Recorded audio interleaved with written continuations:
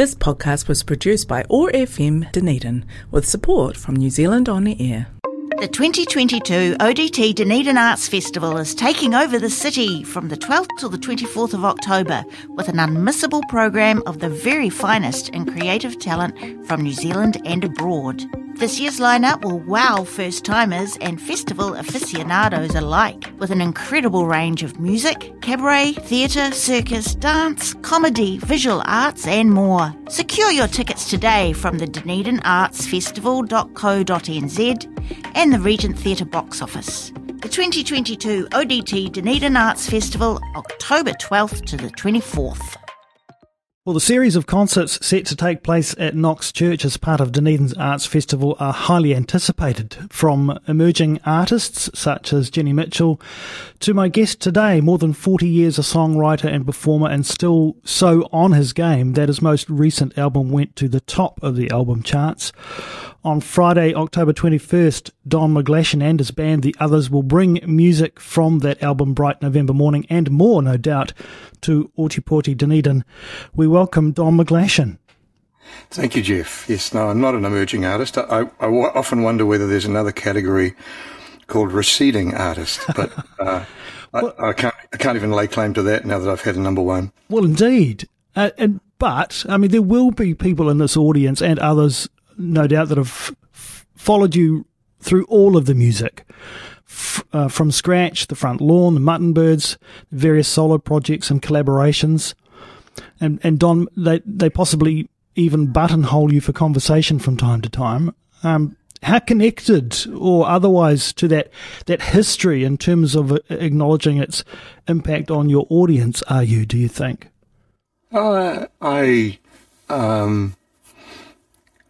try not to think about the past too much because you get a little bit bogged down in that. I like to be in each song that I'm singing and connect with the audience in that story, in that landscape or whatever I'm trying to conjure up with that song, the character that I'm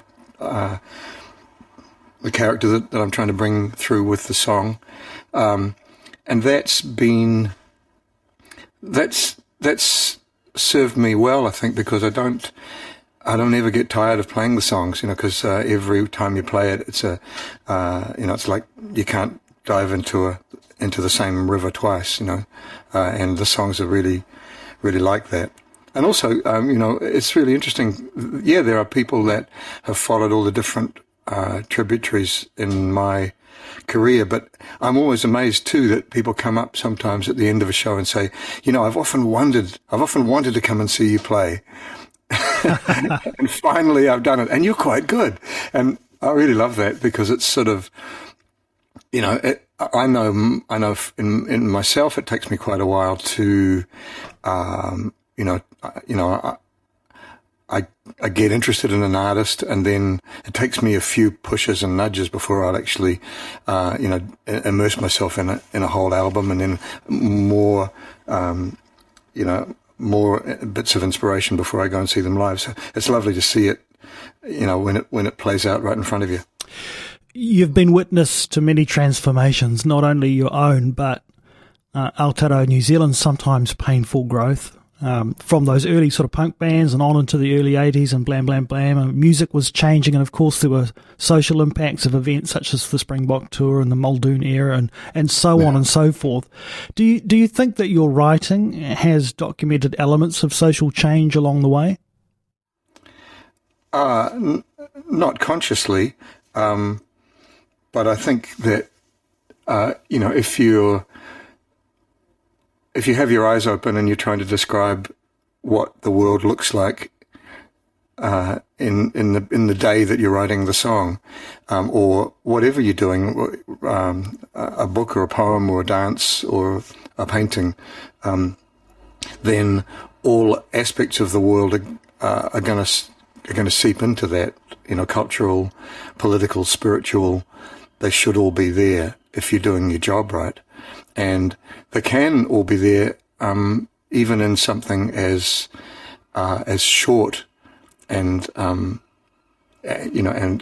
prescribed, and as a song, the song form is a pretty narrow thing. But when I listen to, for instance, one of Graham Downs' songs, a great writer from your part of the world, I hear Dunedin, and I hear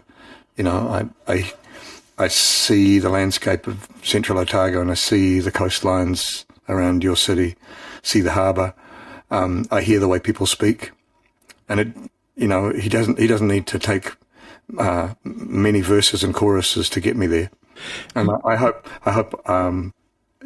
that's what you hope for in your work, and that's what I've always hoped for in my work. Yes, you've spoken before of being responsible as a writer to placing the listener not just with the characters in your songs, but with the sights, the sounds, and the smells, as it were.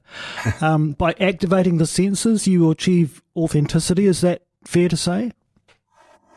Well, I love songs. Growing up in Auckland and listening to the radio, Radio Hauraki, it was the songs by bands like the Kinks that really turned me on, and Ray Davies, the way he, when he writes about London and he writes about Northwest London, you can really sense a place. And, as a kid in Auckland, I had no idea what he was writing about, but I still got a strong sense of a place that he was describing, and that's that. Yeah, I think that's one of the things you can do in a song. And different times, different record companies over the years, and people have said to me, if you didn't do that, you'd probably make more money, because a lot of pop songs are much less detailed than what I like to do.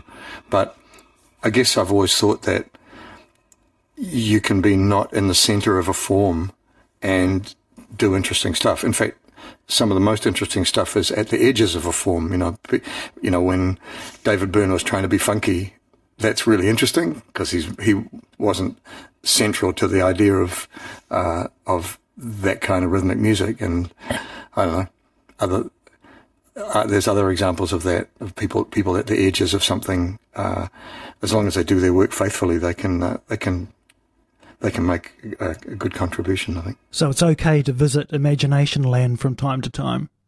Yeah, and I hope that people will when they come along to the show. I mean, I know this record, because I knew I was going to be working with a great band, I really kind of allowed myself to get bigger and to write bigger ideas, and particularly some of the landscape songs. I kind of knew the band would get a kick out of conjuring up big storms at sea and icebergs and blizzards on land, and there's a bit of that on the record.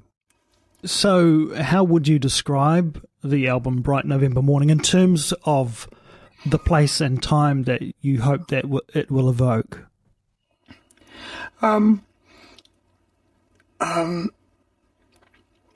Yeah, that's an interesting question. I'm not sure that I want the whole album to grab people and take them to any one particular place. I think each song, when they're working, they'll take you somewhere good. And there are songs there that happened really quickly. Like there's a song called Go Back In that I wrote really fast. Just that I wanted to get across that sense of swimming in summer and wanting to dive back in, and I wanted to conjure up the idea of wanting second helpings of anything, feeling a hunger for life. So that's, and I didn't think too much about that one, and I'm really happy with the way that came out. I kind of wrote it when the album had been finished, and I got back to Vancouver, where I'm living some of the time now, and I just suddenly had this idea and wrote it and sent demos quickly to the band in Auckland, and they kind of put their parts on, and then I added some more stuff to it in Vancouver. And there's other songs which were had a much longer gestation. There's one, the first song on the album, Lights Come On, is an idea that got started many, many years ago when the Mutton Birds were travelling around Europe opening opening in these big shows for Simple Minds, and I just would go out after our set. I'd go out and stand in the audience and just feel this sense of anticipation. Mainly, a lot of the tour was in Germany and Scandinavia, and the German audiences particularly, I could really feel a sense of joy, growing joy, as the band were just about to come on. And I thought it'd be great to write about that. It'd be great to write about what it feels like to stand in a crowd. And in a way, I was writing in opposition to what I was seeing, because the crew for Simple Minds had been on tour for a really long time, and they were kind of a little bit automatic. They didn't come across like like they were deep inside all the every show. And so, but there was an enormous contrast between the kind of professionalism and sort of mild cynicism of not the band. The band are lovely, but there was a little bit of totally understandable atmosphere of we've been on tour for a long time in the tour, and that was completely the opposite of what was happening in the audience, which is a really honest sense of a growing excitement. And I couldn't finish it because I didn't think I had a hook to hang it on. But everybody sitting at home during the first months of the pandemic made me realize that all I had to do was try to write something that captured that sense of how great it would feel when we could all go out and stand in a crowd again. You mentioned second helpings and going back in. What about second helpings of success? I mean, topping the album charts would suggest that your audience considers this album among your best work. Do you? And if so, why? I'm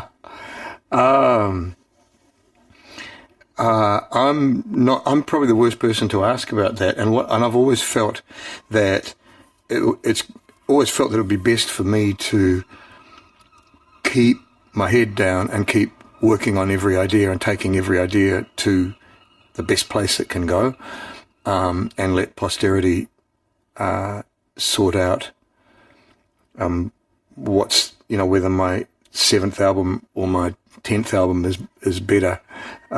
My main job is to try and get to album number 10 and then get to album number 11 if I can get there. But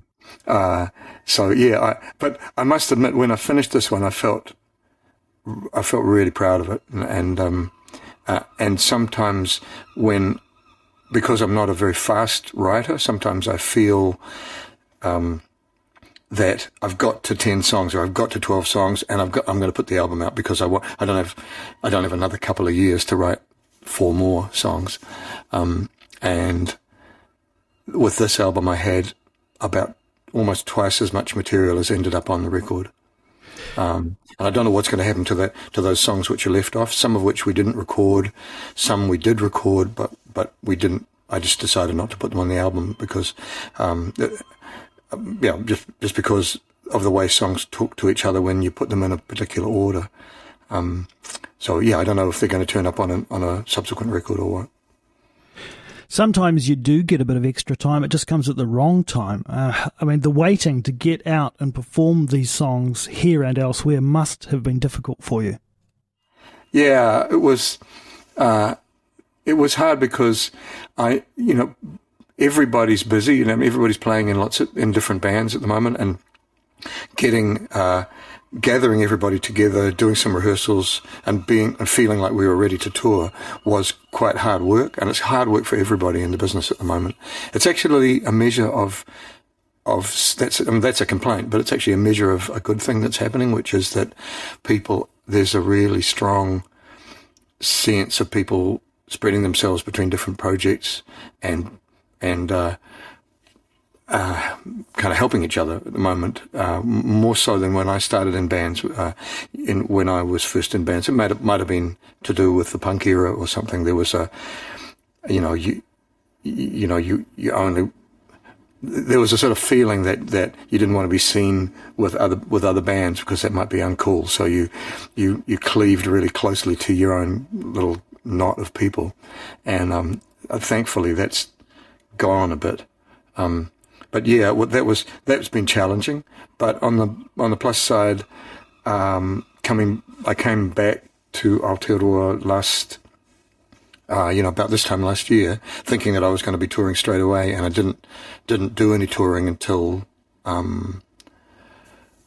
little bit in January, and that's about it.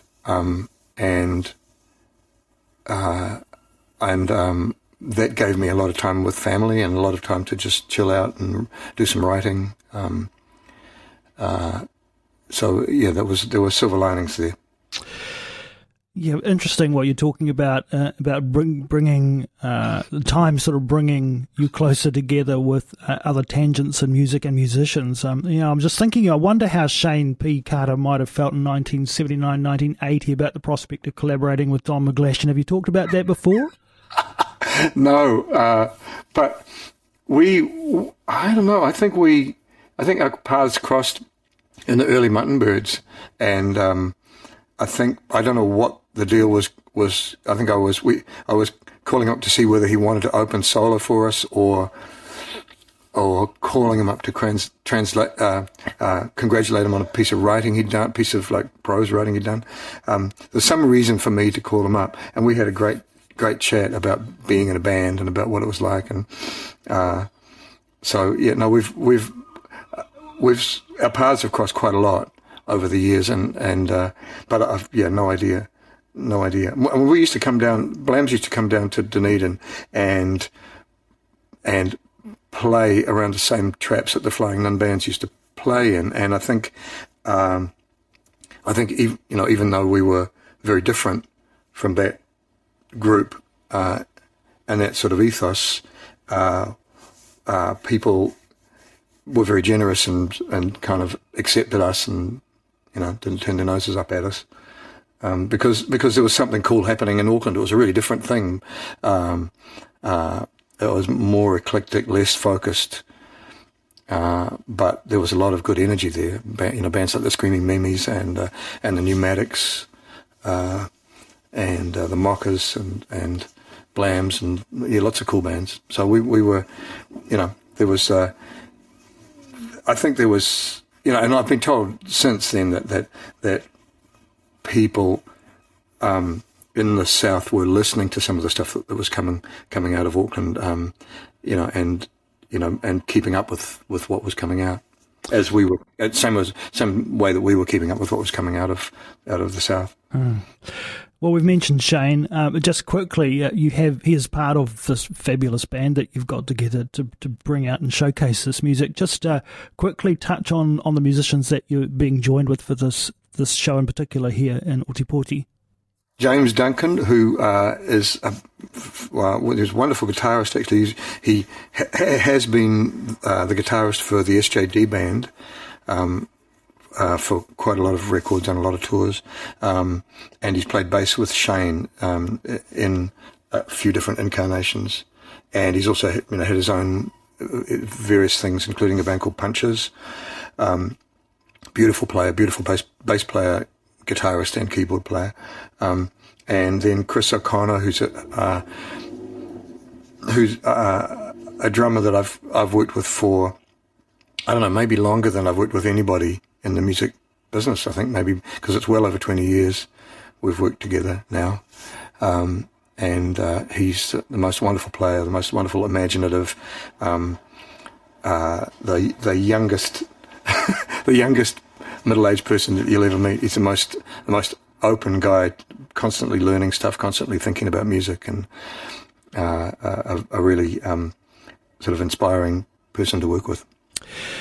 Just finally, Don McGlashan, without giving away too many surprises, can you give us a hint at what approach you're taking to curating the set for this Dunedin Arts Festival show? Well, and I missed out another wonderful performer too, who's Anita Clark, who's joined more recently, and she's going to be joining us on playing fiddle and keyboards and backing vocals. So, and she's got her own incarnation, which is Mota, you might be playing some of that. It's her solo project, which uses delays and violin and lots of loops and layers. But a beautiful musician, and Anita's been able to come on board and sort of breathe life into some old songs that, initially we were going to play only the album and then one or two older songs, but they sound so good with the addition of the things that she can add to them, and what the rest of the band can add to them as well. Is that I'm going to mix it up a bit. I think we'll do the whole album, and then we'll do quite a lot of stuff from old from the Mutton Birds, from the Blams, and all through my solo career as well. Well, we're looking forward to it, and so happy that you can get out there and do the thing that you love, take the music out on the road. Joining us for the Dunedin Arts Festival, this show at the beautiful Knox Church on Friday the 21st of October. Do go to dunedinartsfestival.co.nz to secure your tickets for it. Don McGlishan, thanks for joining us here on Otago Access Radio. Thanks a lot, Jeff. The 2022 ODT Dunedin Arts Festival is taking over the city from the 12th till the 24th of October with an unmissable program of the very finest in creative talent from New Zealand and abroad. This year's lineup will wow first-timers and festival aficionados alike with an incredible range of music, cabaret, theatre, circus, dance, comedy, visual arts and more. Secure your tickets today from the dunedinartsfestival.co.nz and the Regent Theatre box office. The 2022 ODT Dunedin Arts Festival, October 12th to the 24th. This podcast was produced by OAR FM Dunedin with support from New Zealand On the Air.